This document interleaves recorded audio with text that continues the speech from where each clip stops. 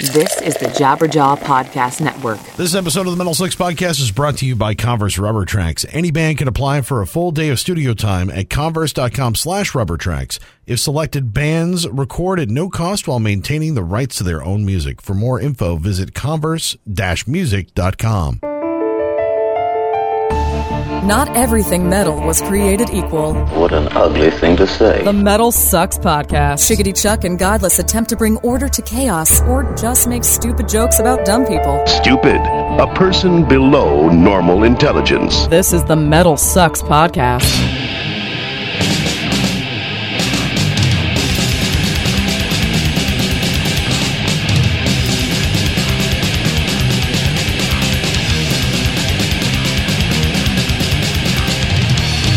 Greetings and salutations, my fine metal friends. Welcome to another edition of the MetalSucks Podcast. How the hell are you doing? I'm Chuck. And I'm Godless. And this is your weekly examination of all things metal, the MetalSucks Podcast, brought to you this week by Crowbar. For nearly 3 decades, can you believe that, man? The name Crowbar has been synonymous with heavy, the riff lord rising ominously from the swamplands of New Orleans in 1990.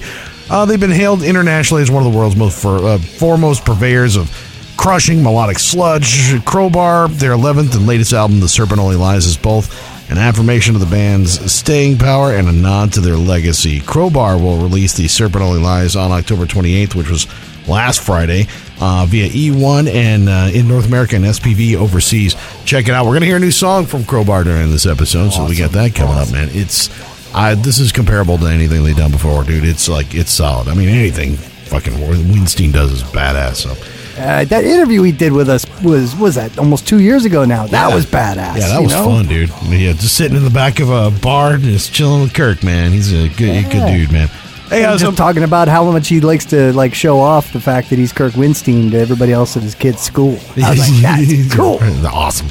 Hey, make sure you're subscribed to this podcast all over the place. iTunes, Google, Stitcher, wherever you get your podcast. I hear TuneIn is even getting podcasts, so hopefully at some point maybe be over there. So just check it out. Just search MetalSucks Podcast wherever you get yours, and you might be able to find this podcast. Otherwise, MetalSucks.net every single Monday. You click on the podcast tab at the top, and boom, all of our podcasts load up right there in front of you. God damn it, it's amazing. Amazing! We got almost, this is 170, so yeah, we got plenty of podcasts for you to check out. And dude, yeah, it's good times. This, let's see. Oh, socials and all that stuff, right? Yeah.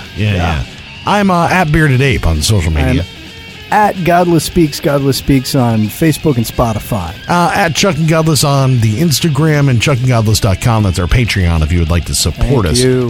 Thank you to everybody who's been early adopters of our Patreon and adopters for that matter. We appreciate your cash. Yeah, because coming your way soon. Yeah. It's good times. We get a lot of stuff coming up, man. This episode, we are going to talk to none other than Adam D. Most people know him of Killswitch Engage. Not Wheel of Fortune? Maybe Wheel of Fortune. He's got a little fame there. At least, $50,000 worth of fame there. So there's some of that. And then also a new death metal record that he's put out with Corpse Grinder Fisher. And dude, it's pretty wicked. Serpentine Dominion. That's why we got a hold of him this time, because that record is out, and you got to dude. Yeah, it's death metal. It's definitely death metal. So, and it's cool to hear somebody who just it's not what he has to do. It's like he just wanted to do it. Yeah, totally. But we also made him do something he didn't want to do, which was talk politics, because today is the day this comes out is the day before Election Day 2016. So in the United States, yeah, we've got no idea, dude. It's the election day for the world. I don't give a fuck where you are, what country you fucking in. Everybody around. I was listening to stories on NPR about how Japan is shitting their fucking pants about Donald Trump right now. So I don't give a fuck where you are. This election is world fucking wide right now. So what's going to happen here is going to change the goddamn world. As soon as Donald Trump gets elected, it's idiocracy. It's on, dude. I can't wait. We're going to legalize weed, and Brondo is going to it's got electrolytes where it's on. I can't wait. So remember when I bet that Ted Cruz was going to beat Donald Trump to get the and you were right. What did I say? Yeah, but this time I'm right. Donald does not win.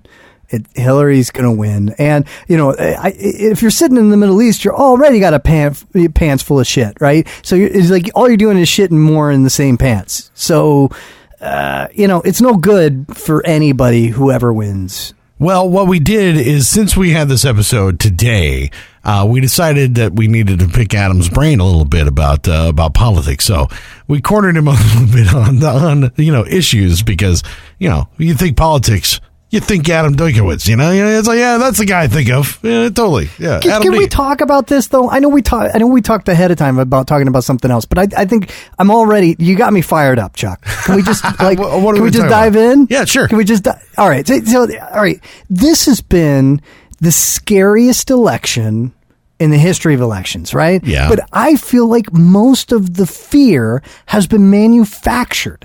The fear that Donald Trump has, infused in his voters, that your jobs are getting taken away, which they are, but not by immigrants, that you're gonna get killed statistically does not show up, that crime is running through the streets statistically doesn't show, all these things. But then on the other side, all of the fear over, oh my goodness, Trump is he's gonna blow up the world, you can't give him the nuclear weapon, it's gonna be horrible, it's horrible if you're a woman, it's horrible if you're Mexican, it's horrible if it just doesn't matter, it's gonna be horrible.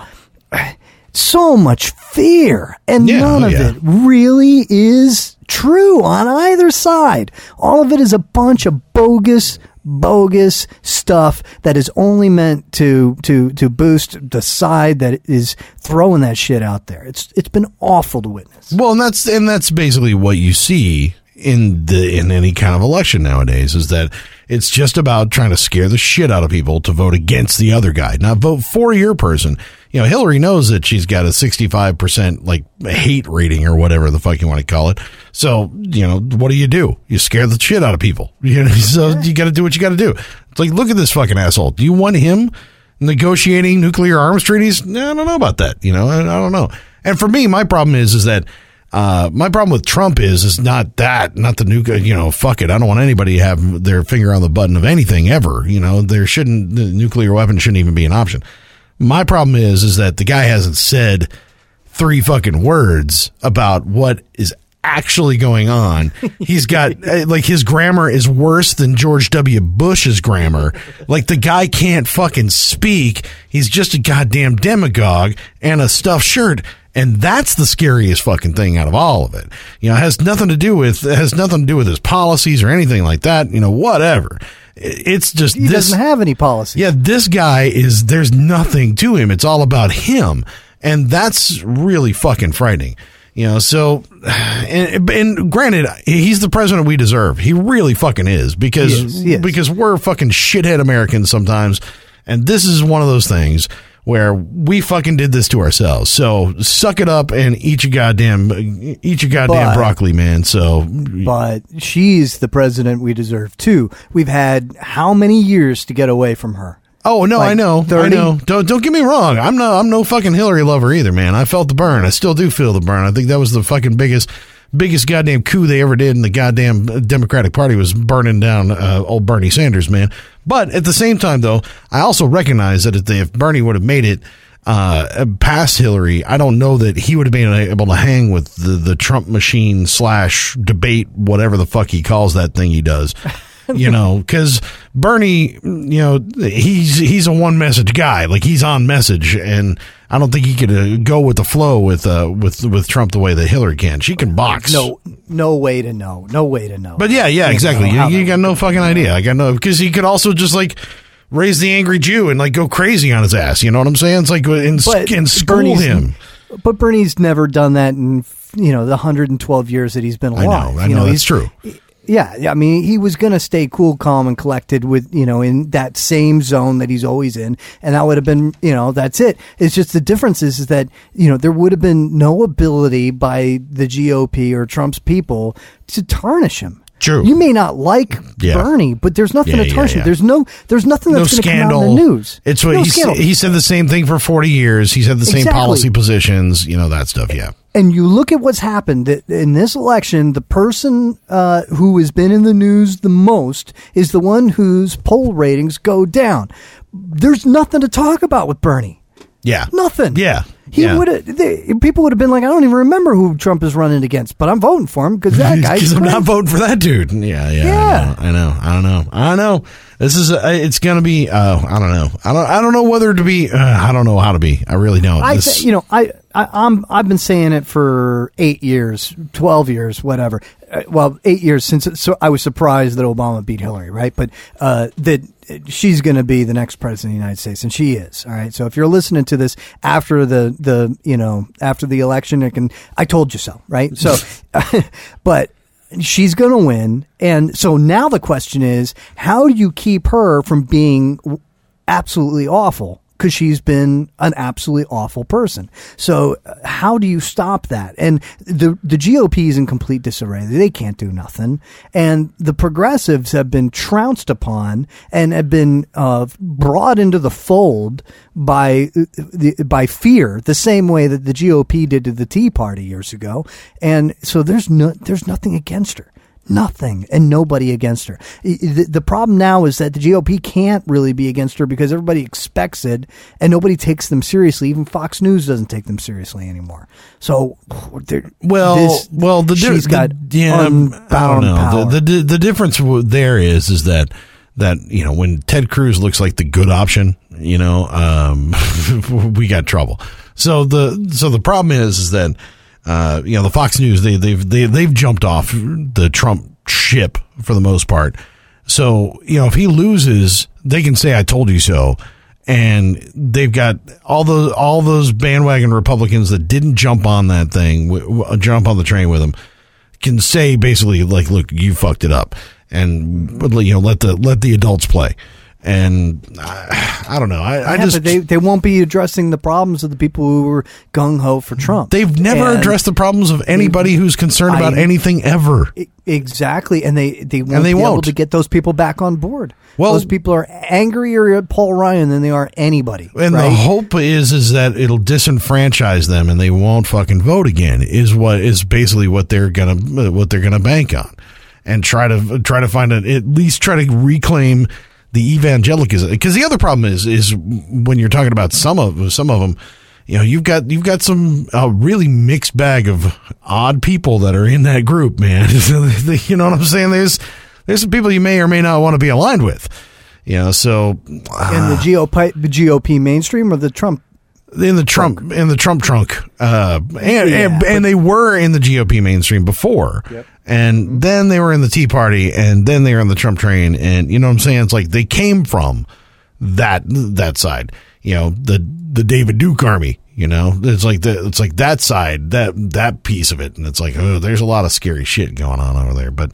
Whatever, dude. Small sliver. November 9th is good, and this is weird. It's weird because my wife, this is the first time ever, like I've been married to her for 16 years now, and this is the first time ever that she's watched like every debate, has been like right there on the whole, like right there watching it, and I'm like, this is amazing. All right, this is kind of cool because she's actually got an opinion about it, and I'm like, this is pretty cool, but it's also because it's a fucking shit show.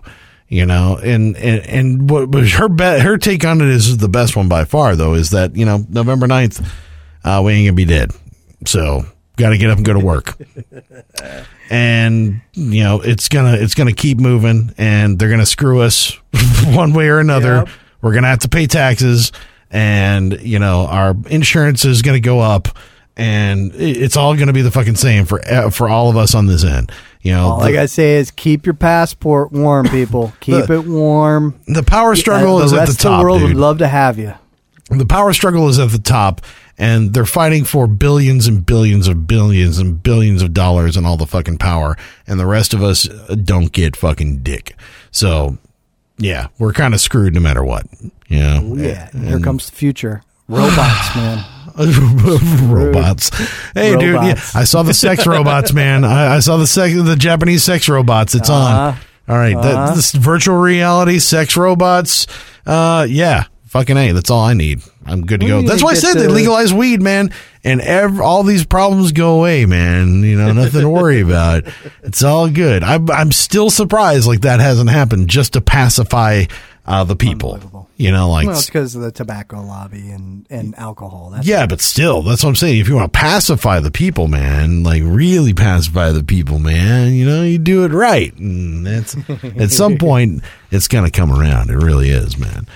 Let's see. MetalSucks. This episode of the MetalSucks podcast brought to you by Converse Rubber Tracks. Any band can apply for a full day of studio time at converse.com/rubbertracks. If selected, bands record at no cost while maintaining the rights to their own music. For more info, visit converse-music.com to get some more details on Rubber Tracks, man. There's been a lot of cool stuff that's come out of those Rubber Tracks, dude. Rubber Tracks, yeah. Yeah, like I've seen some even Austin natives, some locals that have gone through there, and some other cool stuff. There's been a lot of good stuff that's come through there. So, yeah, if you are a band, something for you to check out.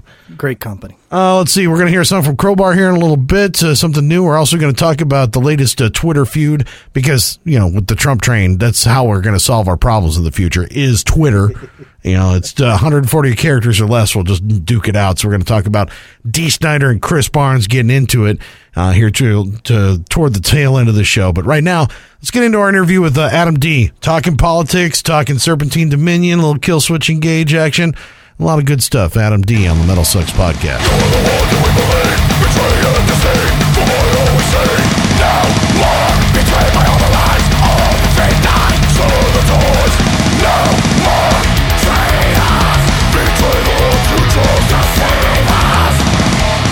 Adam, what's up, dude? How you doing? It's Chuck and Godless, man. Good, man. Just chilling. How you doing? Oh, not too bad. Not too bad.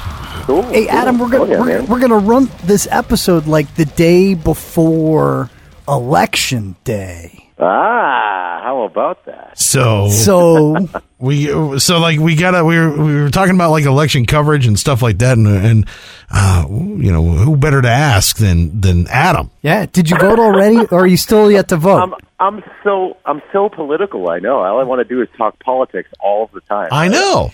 Yeah. That's fucking funny. And no, I didn't vote because I asked for a mail-in ballot, and I haven't received it yet, so I don't think I'm going to be able to vote. Oh man! So see, it is rigged. Yeah, it's fucking completely rigged, man. I'm telling you. I knew it. Oh, son of a. Yeah. Did you get involved in the primaries? Fuck no. Well, it's funny, man, because like I can't deal with drama. I don't know. It's me getting older and shit. But, it's just like these two fucking just bicker at each other. You know what I mean? Yeah. Like they don't even like talk the topics for real. It's just like all they want to do is name call. Like well you're a crook. Oh well you're a bigot and a sexist and blah blah blah. And it's like it's kind of just pointless. Is that? It seems like everything's that way though these days, right? It is. It really is. So that's why I just kind of hide from society and drink beer and make diarrheas and enjoy my life. You've got to admit though, you've got kind of a unique perspective on a lot of this stuff because you see every different facet of the American life, if you will. That's right. From all over the nation, each coast in the Midwest. I mean, a little bit of everything. So you kind of see the salt of the earth, if you will. I suppose you're right. Only at surface level, though. It's you don't really get to know a place unless you're there for an extended period of time, I suppose. And when we're on tour, we're there for like 16 hours. So and usually it means we're in a club. And then after that, I'm in my bunk or, taking a jog or, drinking beer. That's about it. So, surface level. But 16 hours is more time than Hillary Clinton spent any one day in a state at any time either. So, I mean, it's about the same equivalent. I'm probably more connected with the American people than Hillary Clinton is, yeah. But I would figure that, Killswitch Engage at least has got a history of fucked up emails going around. The Hillary Clinton perspective, you'd know exactly what's going on with the email scandal. Fucked up emails? What are you talking about? We don't have a history of fucked up Didn't emails. Jesse originally quit via email? Oh, gee, wow! All right, I stand corrected. Yeah, that's. I think Mike hasn't really forgiven him for that. Still, so it was. It is kind of the shittiest way to quit a band ever. Like especially if you guys consider yourself friends. But maybe I haven't let go of it yet. Who knows? Fucking shit. But No, bygones are bygones. It's fine. It's fine. There's no drama behind that. But yeah, I guess it was a bit fucked up. You don't, guys. If you're quitting your band, don't quit your band via email. Or text message. I mean, text message probably counts the same way too, right? Right. Okay. Would you break up with a girlfriend via text message? Somebody you've been with for years? Somebody you've been with for years? It depends on how bad. I mean, but it's like in the news this week was like the whole Asking Alexandria thing. Like the singer of Asking Alexandria broke up with the band sort of the way I broke up with every girl ever, which is the wimpiest way ever. I just stopped communicating. Oh wow, yeah, that's not good. You can't do that. No. Yeah, ghosting. Yeah. So an email is step up from that. Yeah, I suppose you're right. It still doesn't make it good though. You should just feel lucky you didn't end up in your spam folder. You know. Yeah, right. No kidding, right? Like, I wonder where he is. I wonder if we're going to play again. Oh, wow. See, I think like a precondition of him getting back in the band is that you have to assign his email address to a potential spam, so that way you let him know, look, you send me an email again, I ain't going to get it. I ain't getting shit. You know, you gotta. Right. Yeah, I guess we should have done that, but then I guess the whole communication thing would have been a pain in the ass, wouldn't it? Well, you seem to have gotten a pretty good relationship repaired here. You're doing multiple projects with him. He's doing shit for you for Serpentine. Everything. No, don't get me wrong. Everything's fine now. Oh yeah, we're all good now. But we contact Prime mostly through email nowadays. That's pretty much it. I mean, how does that process work for you as far as like getting that resolved? Is it just maturity? You guys are growing up, or or do you have to sit down and have a conversation about that sort of thing? Well, of course, it is the whole growing up thing mostly. Think about when all that went down. That was my God, it must have been like 2000. So 15 years ago, yeah. Yeah, man. So people grow up a lot in 15 years. It's especially when you're like I'm pretty much over the hill, man. It's all like I've got I'm going to grasp onto the fun times I have left. It's pretty much the brakes are out on this thing, man. So. We're going straight down the hill. But you went old lady on us when you went on The Price is Right, so it's all good, Yeah, right. Yeah, exactly. So yeah, I would definitely say we're all more mature individuals now. But I would imagine, like, he comes back. I mean, there's got to be all sorts of rules.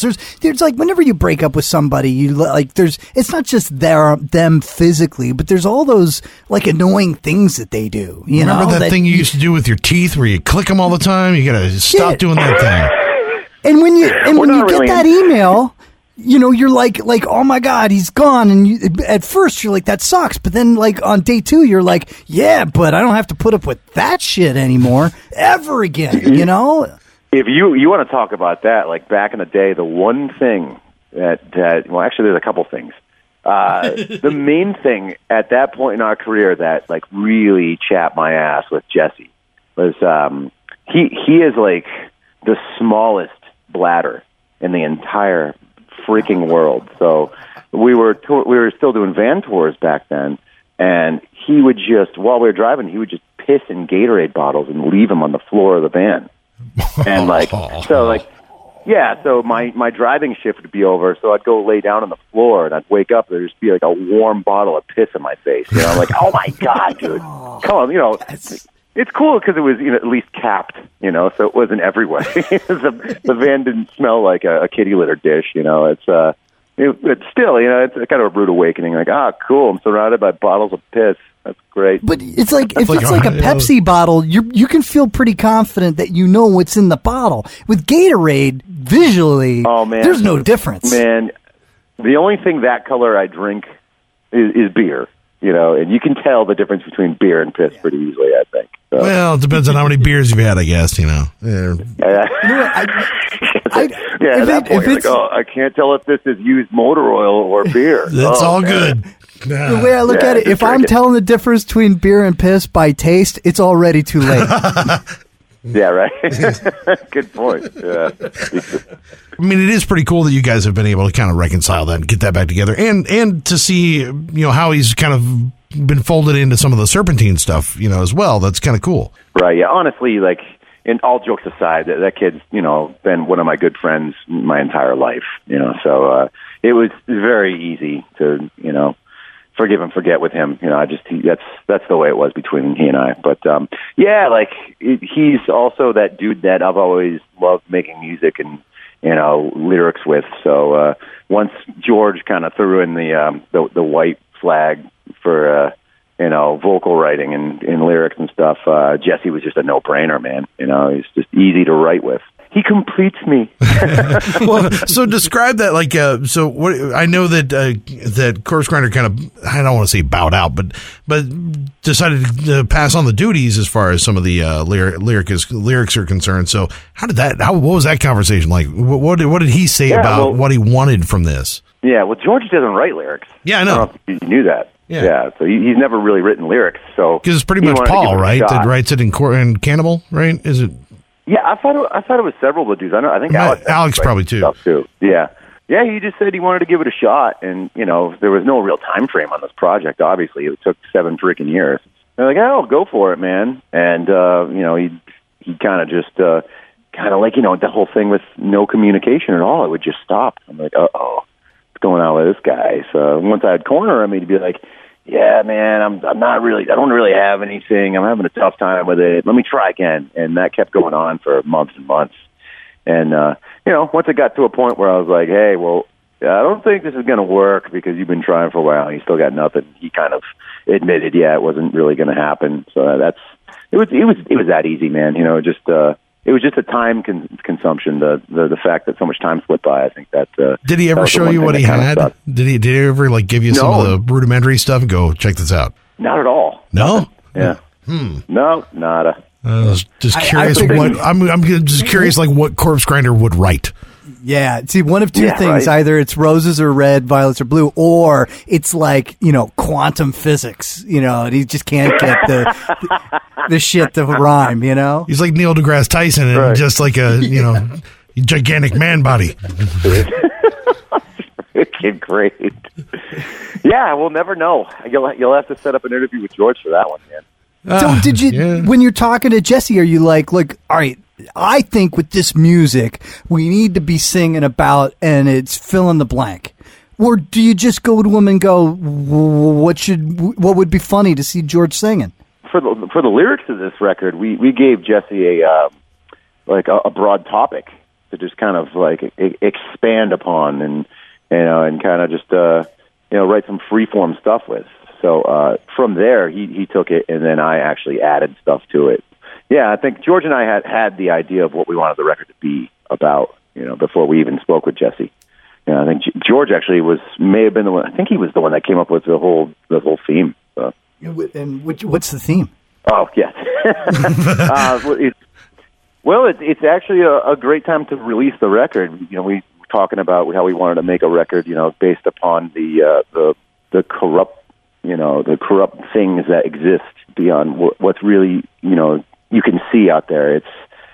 There's a lot of stuff behind the scenes that, you know, a lot of people aren't aware of, with, you know, all the corruption in the government and all the big business corruption and all the big money-making schemes out there and all the dirty people out there, man, not really thinking about the general public and more so about greed and wealth and power. You know, it seems to be such a tremendous thing nowadays within our society. Are you a Jill Stein guy? A Jill Stein guy? No, I wouldn't say I'm really. I'm not a guy at all, man. He's making death metal great again. That's what's happening here. Yeah. Well, just trying, man. I wouldn't say that we're really doing it, but let's try it. Yeah, we're making our best effort at it. Yeah. Well, I think that's sort of what we picked up on as far as the political stuff. You know, this is probably more along the lines of like what Dying Fetus would do with an album, you know, as far as a death metal album is concerned versus what like Cannibal Corpse did or what you've done with Times of Grace or Killswitch. You know, so it's got a little more political overtones to it than anything you've done, really. Of course, yeah, I would definitely say so. You know, so it's a pretty good time to release the record. I guess we waited 7 years for the right time. That's what it all is. It's just an all big marketing ploy. Like you've had this done for like that long, and it's just now's the perfect time, ready to go. Yeah, I wish it was out of my life a long time ago. Trust me. Yeah, trust me. So Are you like looking at those WikiLeaks emails that are coming out and going like, what the hell? It's even worse than I thought. You know, that sort of reaction? Or you just like, I don't want to know anymore. I just don't want to know. I just wrote the album. I'm done. I would say it's more the second one, but it's almost at the same time. It's also a bit of yeah, probably. You know what I mean? It's you know, people kind of, you know, turn their back to reality sometimes. Yeah, those things are happening, of course. Yeah, it's you know, I kind of almost partially expect bad stuff like that to be happening behind the scenes, of course. Yeah, because I keep on hearing, like, you know, some of the more liberal podcasts and stuff that I listen to, they'll start going, well, you know, I do want a politician who doesn't tell me everything that they believe. And I'm like, no, I want to vote for somebody who is going to tell me what they believe, you know? A lot of the people out there really see ignorance as bliss, you know? It's they're happier not knowing all of the stuff that's happening, you know? And so it's you know, it's all, I mean, that's part of what's great about being an American. You can get into it as much as you want. You can listen to what they have to say. You can get all mad about it, or you can just not care, and it won't really affect your life. You know, it just reminds me of that movie, The Big Short, where they're talking about how, like, you know, most people they just really don't want to face anything scary, and they'll do everything they possibly can in their lives to be comforted and to be entertained, be distracted from anything that is scary. But the results of that is, you know, can be catastrophic. Mm-hmm. Oh, of course, yeah, especially on a large scale. And most America started doing that. You know, what would happen? You know, if our entire populace just became ignorant and didn't really want to talk about anything like that anymore, then yeah. President Adam D., your first 90 days, what are you doing? Yep. Oh man, strip club in every town. Let's lower the price on beer. Come on. Let's legalize every freaking drug out there. Yes. Yeah, man. All right, so you're a Gary Johnson guy. Yeah. Well, you know what? We really should be legalizing a lot of stuff, man, because think about the tax revenue. Like, look at Colorado, all the things they're doing with all the tax revenue they've got with marijuana, legal marijuana sales now. It's like, come on, that's the easiest thing in the world. Like, you know, how many violent crimes are due to marijuana? Give me a break, man. Oh yeah, not to mention the private prison system and all that stuff that goes along with it as well, and criminalizing an entire generation and or race of people. Based on that, you know, so yeah, indentured servitude and slavery. Like, seriously, it's just it makes sense. It makes sense to legalize, and you know, you can use all of that tax revenue for so many good things, and it's really not, I don't think it's a problem drug. It really isn't. You know, it's not like we're going to legalize crystal meth and give it to preschoolers. You know. Well, there is, you know, it's good for ADHD. You know, I mean, it's yeah, in a way. It might have some properties that work out there. That's sort of what Ritalin was in a weird way. You know, the only reason they won't let us give meth to little kids is because the pharmaceutical industry won't allow us to do it. That's the only reason. Yeah, exactly. Legalize shit. All right, so how you fixing the Middle East? Oh my God, how do you fix the Middle East? Well, I mean, come on. So you're the president. Why, you know, you tell us. We're defaulting to you, man. It's like we're really talking politics, huh? Well, it's well, we don't need to. I mean, if you don't want it, it's all good. But no, it's fine. You know, it's kind of a strange scenario because you know we almost, you know, started a lot of stuff over there, and like, you know, to back out now would be, you know, what good would that be? You know, but at the same time, you know, this shouldn't have been our business in the first place, you know. So, yeah, it's a mess. It's a mess. There's a lot of hatred over there, man. It's a lot of hatred that who knows who could really stop hatred. That's what keeps the whole machine moving, man. The military-industrial complex and all that. You know, it's like you got to keep yeah, right. Yeah. Yeah, you look at Syria. We're arming both sides, if not three sides of the conflict at the same goddamn time. Doesn't that make you want to just throw up? It's ridiculous. Like, how is that problem solving? Give me a break, man. Yeah. It's just Well, you know, you really have nothing to say to that. It's like that's not how you fix issues, you're obviously making it worse.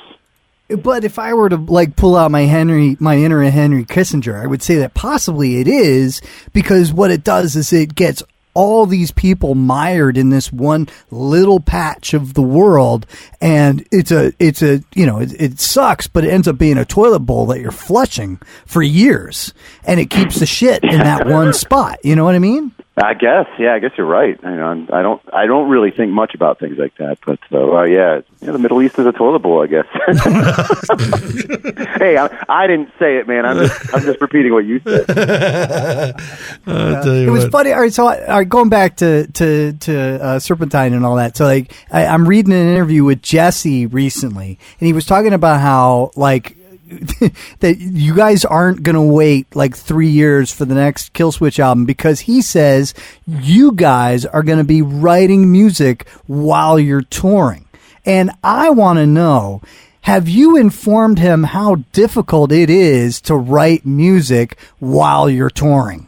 That's funny that you said that, because I don't have any plans on writing music while I'm touring. So, wow. so maybe hopefully he's going to start writing lyrics while we're touring, because I keep running into all these problems with singers. It's not having enough material and stuff. That's what happened with the last Killswitch record too. So if he starts writing some lyrics and gets some stuff going for this next tour, that's fantastic news. For sure. But I don't have any plans to be writing anything during this next tour. It is very, very difficult. I don't find inspiration being in a tour bus that smells like the penguin tank at a zoo as inspiration. It doesn't really make me want to write music and have feelings, except maybe nausea. That is a very specific odor, though. I know exactly. Like you said it. You said it, and I've totally. You know that penguin tank odor. I totally just tasted it, like for just a second when you said that. I was like, wow. That's real. I remember that. As long as that doesn't taste like a straight Gatorade bottle, Chuck, I think we're all right. Yeah, right. Exactly. Makes me not want to ever eat penguin. Well, I still want to. I still want to eat penguin. Yeah. Pretty good. Kind of tasty. That's how you solve global warming. Okay. Is it just about the inspiration, or is it like a logistics issue too? Well, yeah, that too. And when you're in Europe, it's. I can't really bring over a rig to record, a full demo production and stuff like that. So it's a little tough, yeah, of course, and to get stage guitars in the bus when the guys need them on stage and all that stuff. It's not the easiest thing in the world. It's doable. It's just not easy. Yeah, I think we were talking to like Gojira or somebody, like Joe Duplantier was talking about like how he just has a laptop and like he was playing demo stuff that they were writing on the road, and I thought that was just like the weirdest thing. It's like, how can you focus on that while everything else is going on? But I guess, but at the same time, we hear that there's a lot of so much downtime while you're on tour, in between shows, while you're the hurry up and wait game. You almost seem like you would have a lot of time too. Yeah, no, there actually is a lot of time, believe it or not. Yeah, that's when we all try to like actually have lives and maybe go out and grab some food and a couple of drinks and stuff. It's like that's one thing I think our band is pretty good at doing. Is those 16 hours we were talking about, whatever it was, wherever we are, we'll try to make the most of it and go out and do a little something, and that's it makes a tour way more tolerable instead of just locking yourself into one of the like a tour or a tour bus back lounge or something like that for hours on end and not even seeing the sun. I would personally probably go crazy if I didn't get outside for a little bit. Get back to work, hippie. All right, whatever. So is there like an environment? Is there like an environment that you've got built at home that is the environment you need in order to write in? Oh yeah, it's perfect. I've got I got a little studio overdub mix room in my place, and everything's just set up and ready to go whenever I'm in demo writing mode. So say if I'm hanging around and I got a song idea pops in my head, I can literally get it down with all of my instruments and all my gear in a couple of minutes. Nice. Because everything's just set up and ready to fly. It's very conducive to getting, musical thoughts and ideas down and, recorded very, very quickly. So I think that's when the creative juices really flow the best for me, when they just happen, quickly, and you hear how things happen, and you just kind of, once you hear one idea down, more ideas kind of rush in quickly. Inspirational cat poster on the wall. You're ready to rock. Yeah. So are you like at 2 p.m. I need to be there to to demo and make ideas happen until dinner at 6 or whatever, or are you like doing other shit and then all of a sudden something pops in your head, you got to run? Do a little bit of both, and I'll do that. Every dude who writes music does it. I'll do the. I'll be out away from from my house, and I'll have an idea in my head, and I'll just sing it into my iPhone, and later when I get back home, I'll listen to it. And once I hear it again, I'll be able to record it, hopefully. And if it works out, it works out. I do that all the time as well. Have you ever left a voicemail for yourself with a song idea, and then at the end, just out of instinct, go, "Love you, bye"? No, I haven't.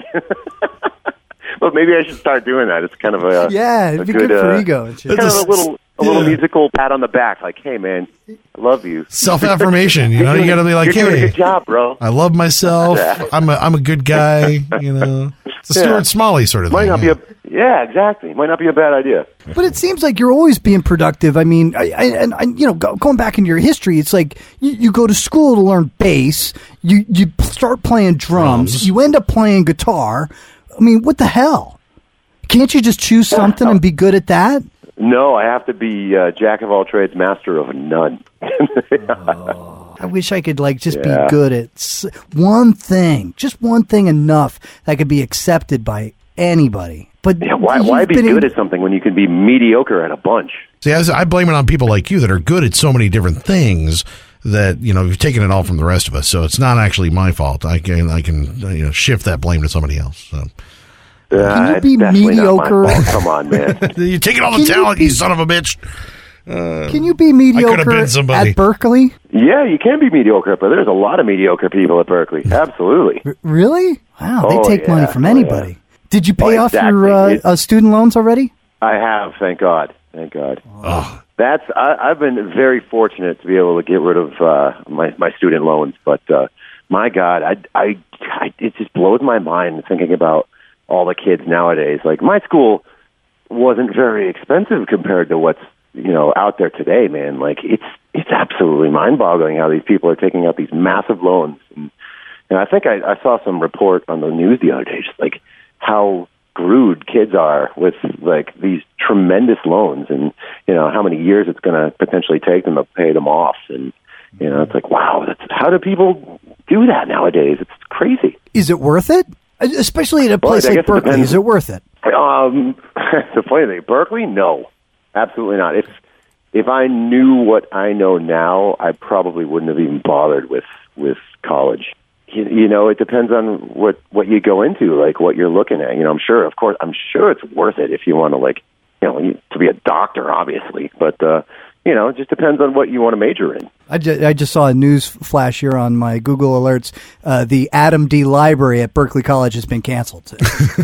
Yeah, exactly. Oh, man, I think the only thing they would name after me at that school would be a toilet. Yeah. But was there any value in like the networking, the people, the other students that you met that you've been able to retain profitable relationships with all these years later?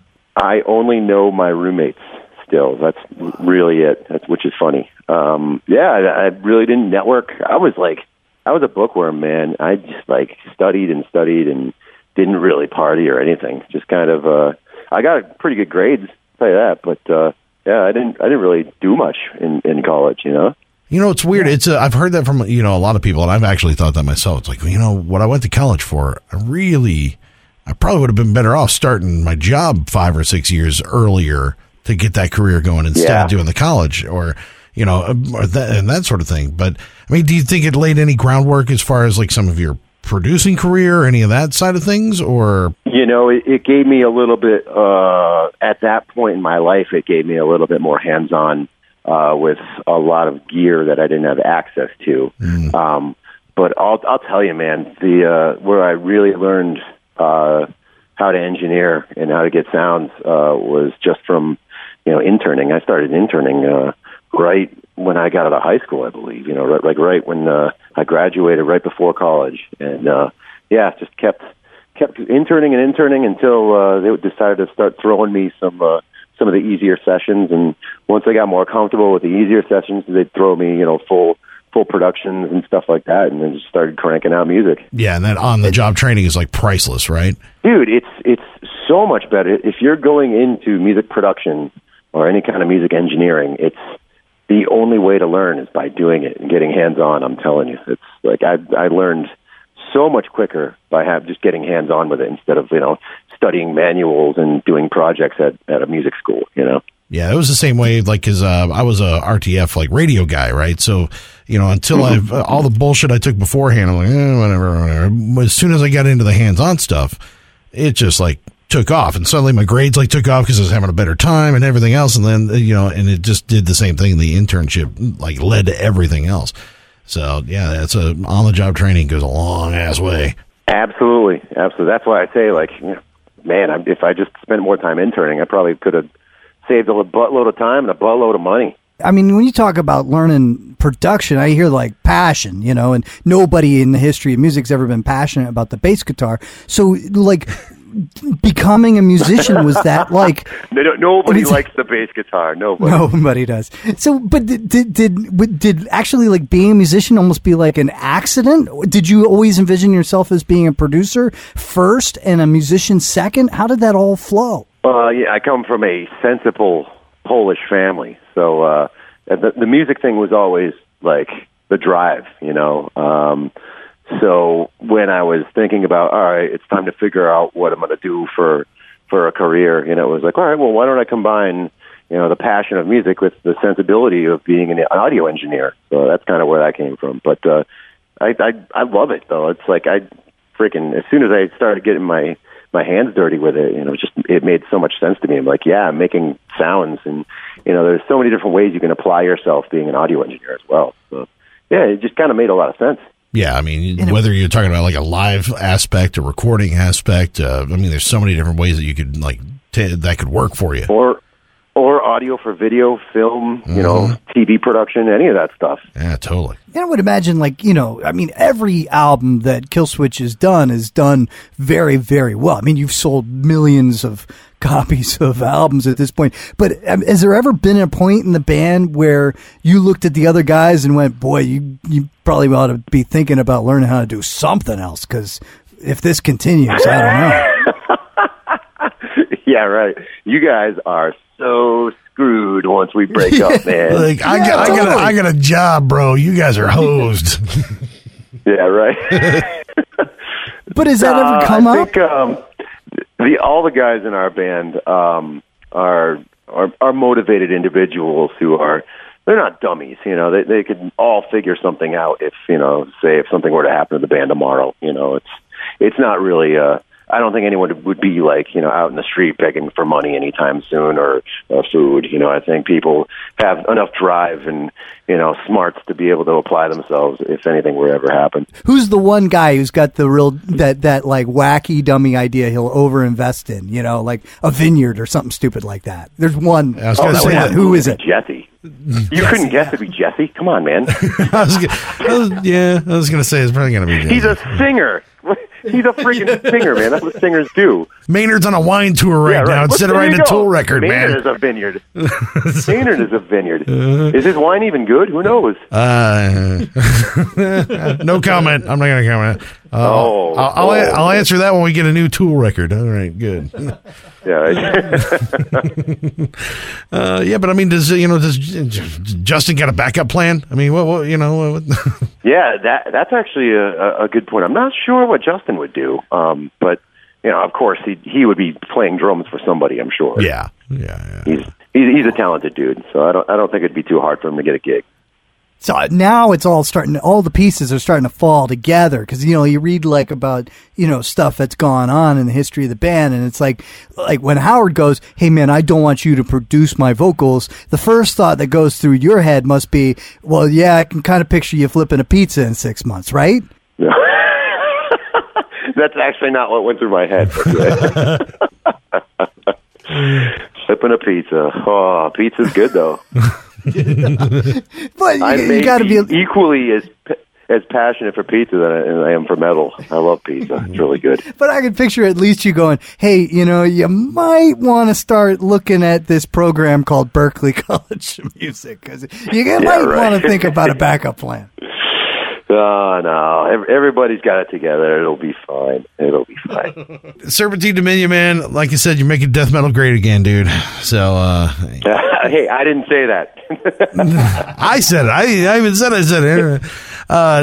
Dude, it's a fun record. It really is, man. It's pretty intense. Not completely unexpected. When I first heard Vengeance Me, I was like, holy shit, what? It's awesome. So congratulations, man. Oh, great. Thanks, man. I appreciate that. Yeah, we had a lot of fun making it. It was a really good time. I love thrash. I love death metal. And I think those other two guys are so damn talented. It was kind of just a blast for me to be able to do a project with those guys, Now, will it be a project, or do you anticipate writing more songs for that band? We're going to play that out. We'll see what happens over time, because I don't want to write any more music if everybody hates it, obviously. So we'll see. I don't think everyone's a glutton for punishment out there. So we'll see how the record's received first. It's so much more honest than when those people go, man, I write my music for myself, man, and if people don't like it, that's all right, but I just write for myself. You're like, no, I'm writing, and if nobody else likes it, then I'm not writing for anybody, myself included. I like that. That's good. Well, to be honest with you, though, there is a little bit of element of I'm writing this for myself on this one, which is funny because, like I said, it was such a cool thing for me to be able to do something more aggressive than my normal gig. You know what I mean? So it was almost like a bloodletting. Like, oh, cool, I can do this for a second. This is fun, man. So that was in that aspect. Yeah, it was kind of for myself a little bit. There'll be another one in there. You just got to get angry enough. Sooner or later, you'll get angry enough, and you'll have it in there, and you go, okay, bam. Yep, maybe. I don't know. I got to wreck my car or something. I don't know. I'm picturing like the opposite going on. Like, I picture you like becoming Mormon, and you marry 7 women, and like life is beautiful. And you just write this sappy record that would be just you and an acoustic. I am there. All about hand jobs from 7 hands. That's the new Times of Grace record. That's a whole other thing. That's 7 hands of hand jobs. That's the name of my band. Oh, man. That's awesome. Good. Thank you, Adam D. Dude, yeah, thank you, man. We appreciate it, dude.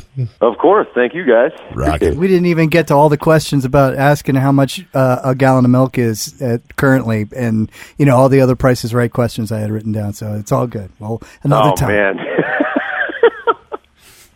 That's just the fact that happened is still one of the craziest things ever. It's insane, dude. I mean, well, just being a fan of the show at the same time. That's what I'm such a huge fan of that show. Like, it just because, did you grow up on it as well? Oh, hell yeah. I mean, like, yeah. Exactly. I totally, like, people are like, I don't understand what game this is. I'm like, are you fucking kidding me? Have you not ever watched the show? This is, even when Drew took over, I was like, I'm still in. Did you see how I made that money game my bitch? I did. No, trust me, I know. I knew exactly what I was doing. Come on, man. Well, see, what's fucked up? Okay, I didn't really want to get into this too far, but the thing is that what's fucked up about that is like I've always wanted to be. I've tried to get on Wheel of Fortune, and a couple other ones, but I know what's going to happen. Like if I ever get on, I'm just going to fucking freeze. Yeah, exactly. There's being a guy that's made it on a game show. Once you get up there, it's.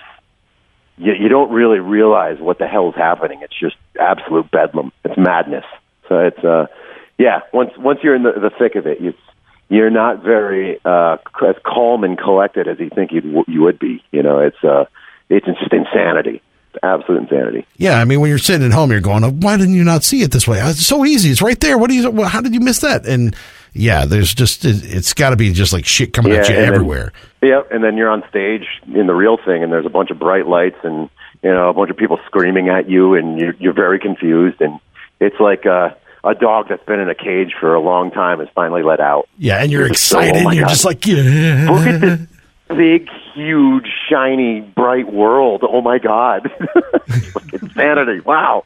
That sounds like so much fun. It's nuts, man. Sounds like so much Did you fun. get to keep? It's You get weird. to keep any of the shit? I felt drunk and I wasn't. It was nuts. Yeah. Oh, it's got to be. Yeah, it's got to be. I mean, I can only imagine. Like, that's got to be the fun. Oh, yeah, totally cool.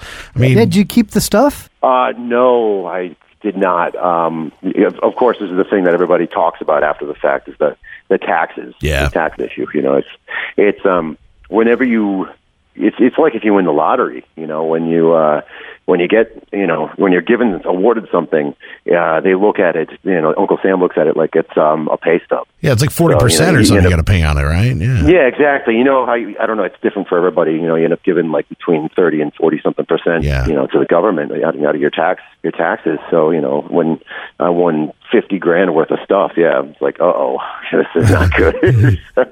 So yeah, I ended up selling both vehicles, but I kept that little camper, man. That was pretty cool. Oh, that's cool. That's the pretty cash awesome. has got to be good. What do you do with the cash? You throw a party? Well, I had to give a bunch of it back. Buy more to, gear, man. The government, of yeah, course.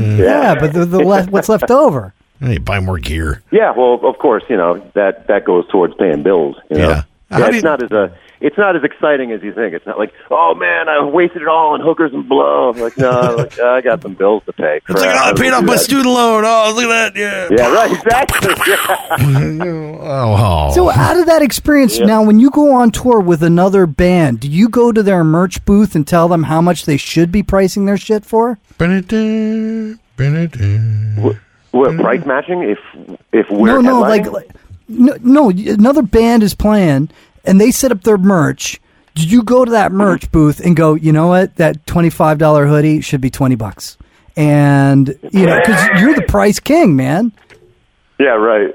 I can't tell any band how much they should be selling their stuff for, you know. Oh, come on. They know you. They can't say no. That shirt's $10 at Walmart.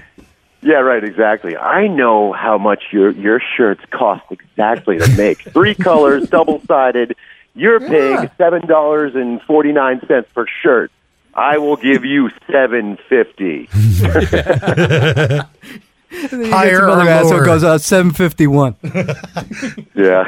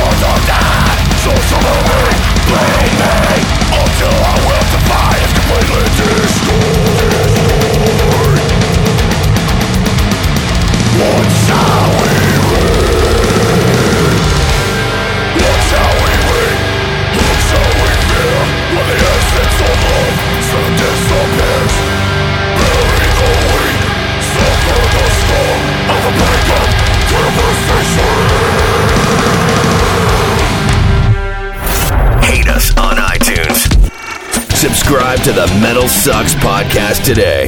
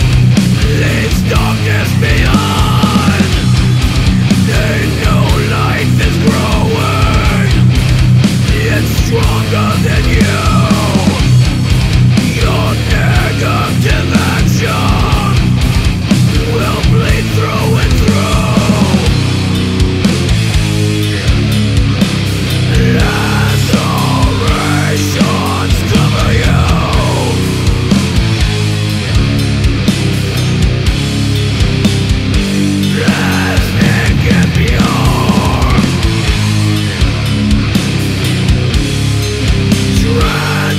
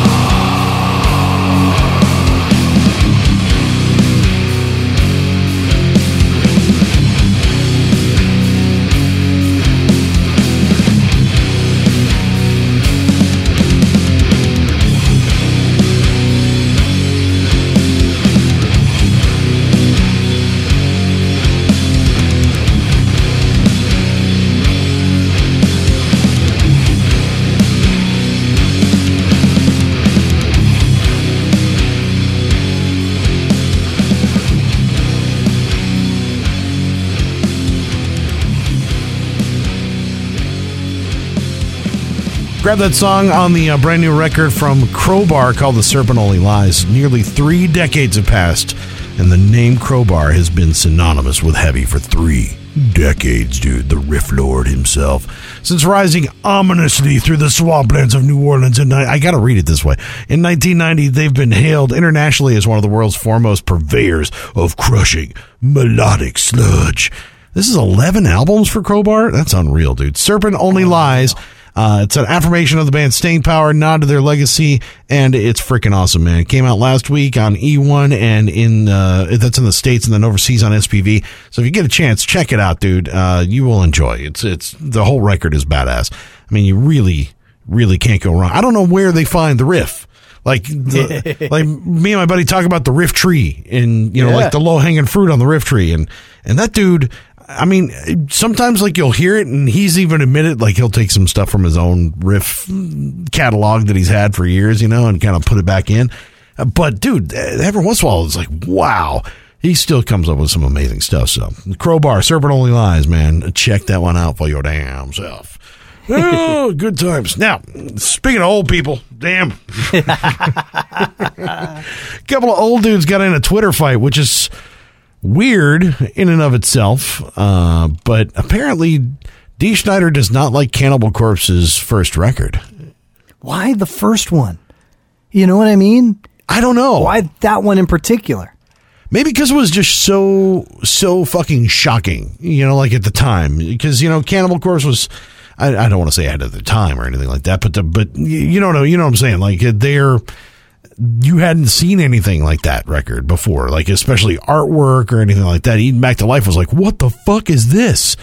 Yeah, but I mean, besides Shredded Humans, the rest of that album is just kind of okay. It wasn't until Butchered at Birth where that was when it was like really messed up. And see, I bet you that Dee Snider is thinking that. Yeah, you're probably right. He's probably thinking because I think he was actually referencing like some lyrics from Meat Hook Sodomy was like exactly. One of the things he was actually referencing, I think, if I remember the interview that he'd done about it. But apparently he talked some shit about Cannibal Corpse's early records in an interview with Noisy. Was that who it was with? Yeah, it was Noisy. Yeah, something like that.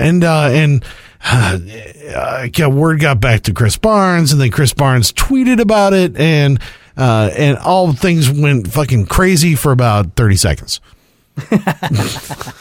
It's the perfect beef. It was perfect. It was awesome. I mean, awesome. I gotta say, like, this is some of the best ever.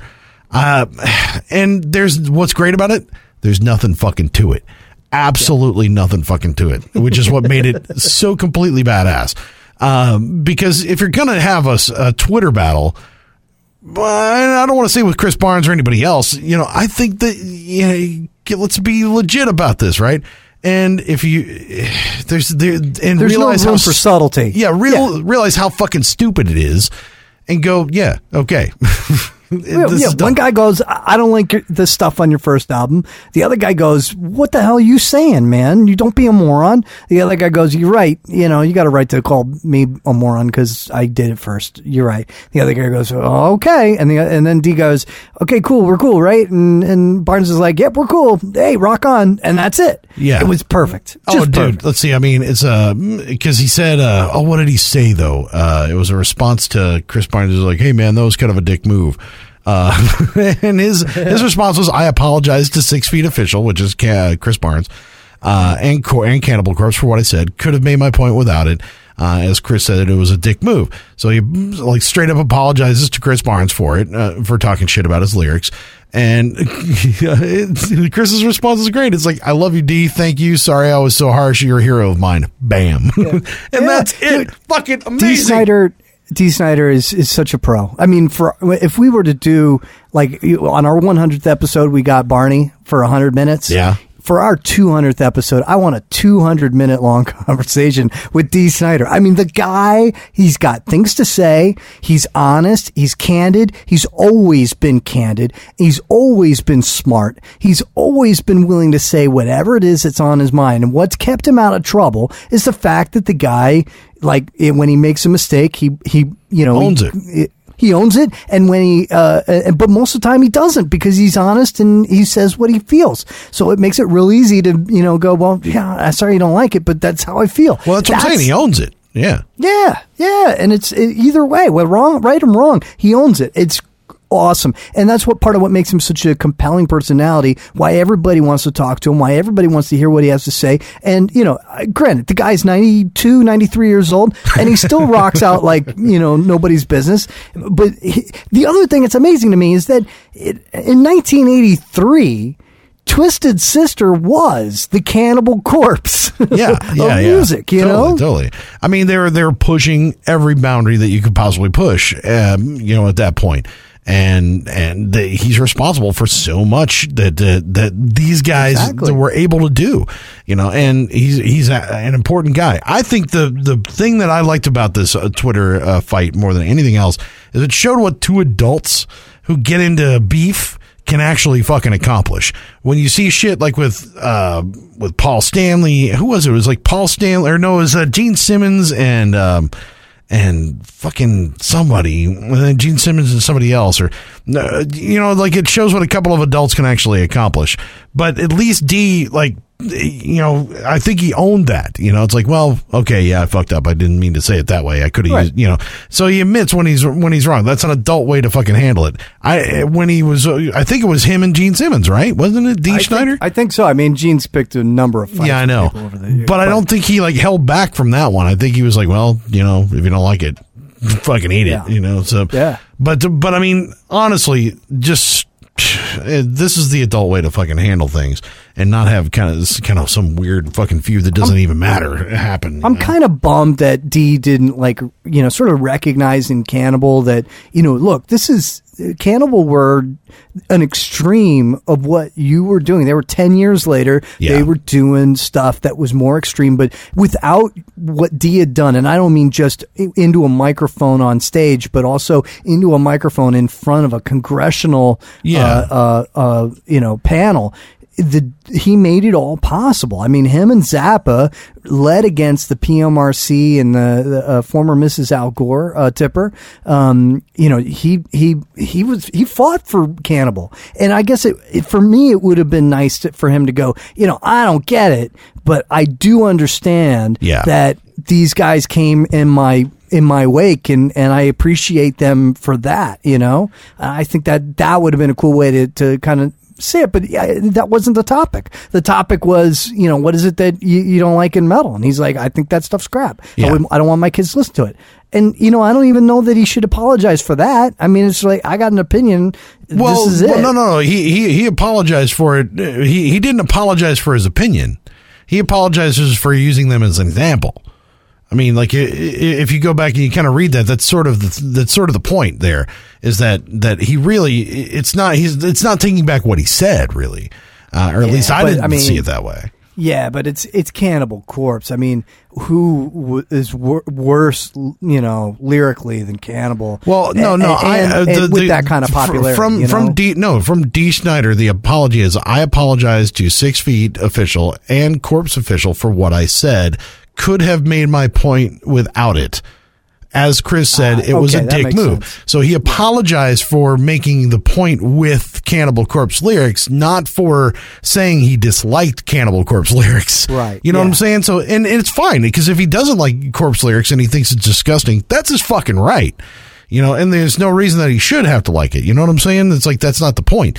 The point is that I get what you're saying, is that he could have made, if that was the topic that they were working on, that's a reflection of what he did 10 years earlier versus what was going on with Cannibal Corpse, And I agree with that. I think he could have made a better point with that, as the fact that he opened the door for stuff like this and made it possible. And these guys were still getting vilified for records like this and putting stuff out like this, like, whether they didn't have the artwork in Germany or whatever. Remember, like all the stuff all the controversial stuff that happened in, around Butcher to Birth. There's so much that was going on. It's like all the censorship and everything else. It's like, and that's what he was fighting against all along. So it seemed like, it kind of goes hand in hand, like you were saying. Yeah. I remember my mom freaking out over the lyrics to Captain Howdy, It's a song by Twisted Sister, I think by D, about Satan, and it's like Satan. No, and it wasn't pro or anti-Satan at all. But I mean, this is in the wake of kids shooting themselves in the face for Satan because they heard it on Judas Priest album when they spun it backwards. You know? That's true. So everybody's freaking out about Satan, and they didn't. Glenn Benton still hadn't come along yet. You know? Yeah, totally. So. But as much as like now, I mean, I won't say that I'm kind of embarrassed for Cannibal Corpse for their lyrics, but as one of those SJWs, I don't find them as entertaining as I used to. It kind of is what it is. It's Cannibal. And they can't really change at this point. But I feel bad that the violence that's been depicted in their songs has not been spread a little bit more evenly, at least on a gender basis, if nothing else. Well, so it's so. It makes me uncomfortable now, but that's because I'm lame and old. But the thing that to remember is that when Dee and Zappa busted down the walls to make that fight against censorship happen, they allowed NWA and all the other bands that followed that really pushed the envelope as to what could be considered explicit. And then here comes Glenn Benton and Cannibal Corpse and all these guys. They come along and they push it so far that like censorship isn't even an issue at this point because we're so far beyond what's even conceivable. Because it is literally, vile. It's literally to the point where there are no boundaries for this. It is truly disgusting, and that's kind of made it what it was supposed to be. Kind of, that was kind of the whole point behind the death metal at that point. It's like when you're talking about ripping entrails from a virgin's cunt. These things are like, what the fuck, and it's supposed to do that. I think that was kind of the point. Now, did I ever take Cannibal Corpse lyrics to heart or anything like that? I don't know. But at the same time, you look at a lot of the stuff that we're speaking, and obviously it's not to be taken literally or anything like that. So I don't know. I think it's a snapshot in time, even though now, if you look at some of the death metal that imitates what they did now, it's even worse than what they said then. It's like, holy shit. People come up with some fucking amazing stuff, dude. What's in people's brains is pretty fucking frightening, man. It really, really is. What's one of the ones that Devourment? Have you ever listened to Devourment before? Dude, yeah, out of Dallas, those guys, man. Holy shit, some creative stuff. You're like, what the fuck, man? But I do agree. I think they need to bring men into it a little bit more. If you're gonna be mutilating things, we need to mutilate everybody. Let's make it fair to everybody. Yeah. But come on, it's 2016, people. Solving your problems on Twitter, dude. It's important. It's something that we're going to have to learn to do in the new world order with our new President Trump tomorrow. So be ready, everybody. All right, just mark my words.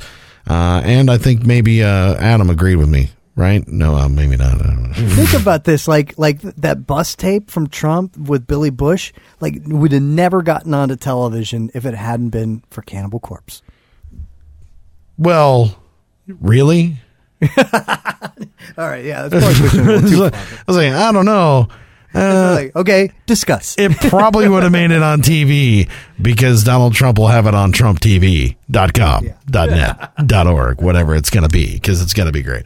So yeah, and if by the way, if he doesn't make it, I bet you money that we will have an announcement about the new Trump TV channel coming up very soon. So, really I think this whole thing is a rollout for his next reality show. As an American president. It's either going to be an American president reality TV show, or I lost the American presidency. So I was a candidate, and it's sort of like that documentary Mitt. Mitt Romney. It was actually really, really good, but still, like the most boring guy ever. Man, but aren't we screaming for that right about now? Please, boring. Give me Bernie. All right, let's wrap this thing up, dude.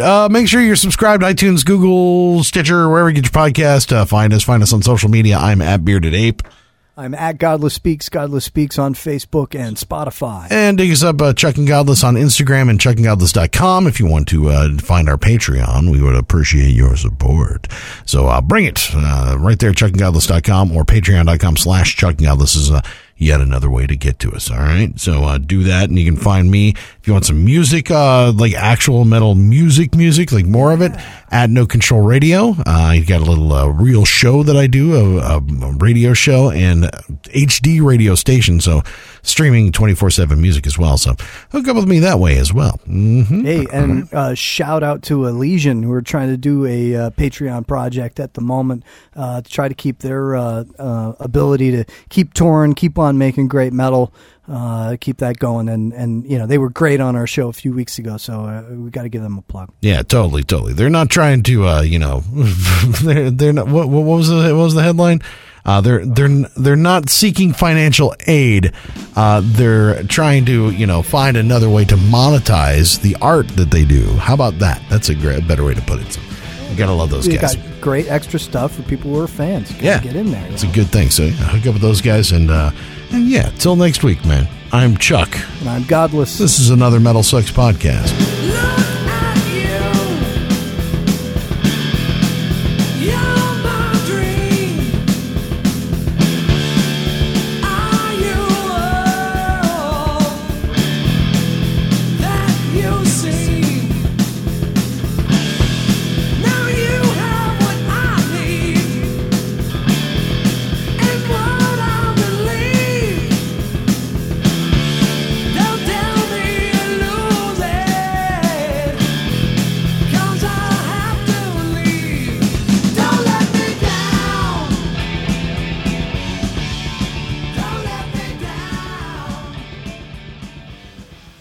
You've been listening to the Jabberjaw Podcast Network, jabberjawmedia.com.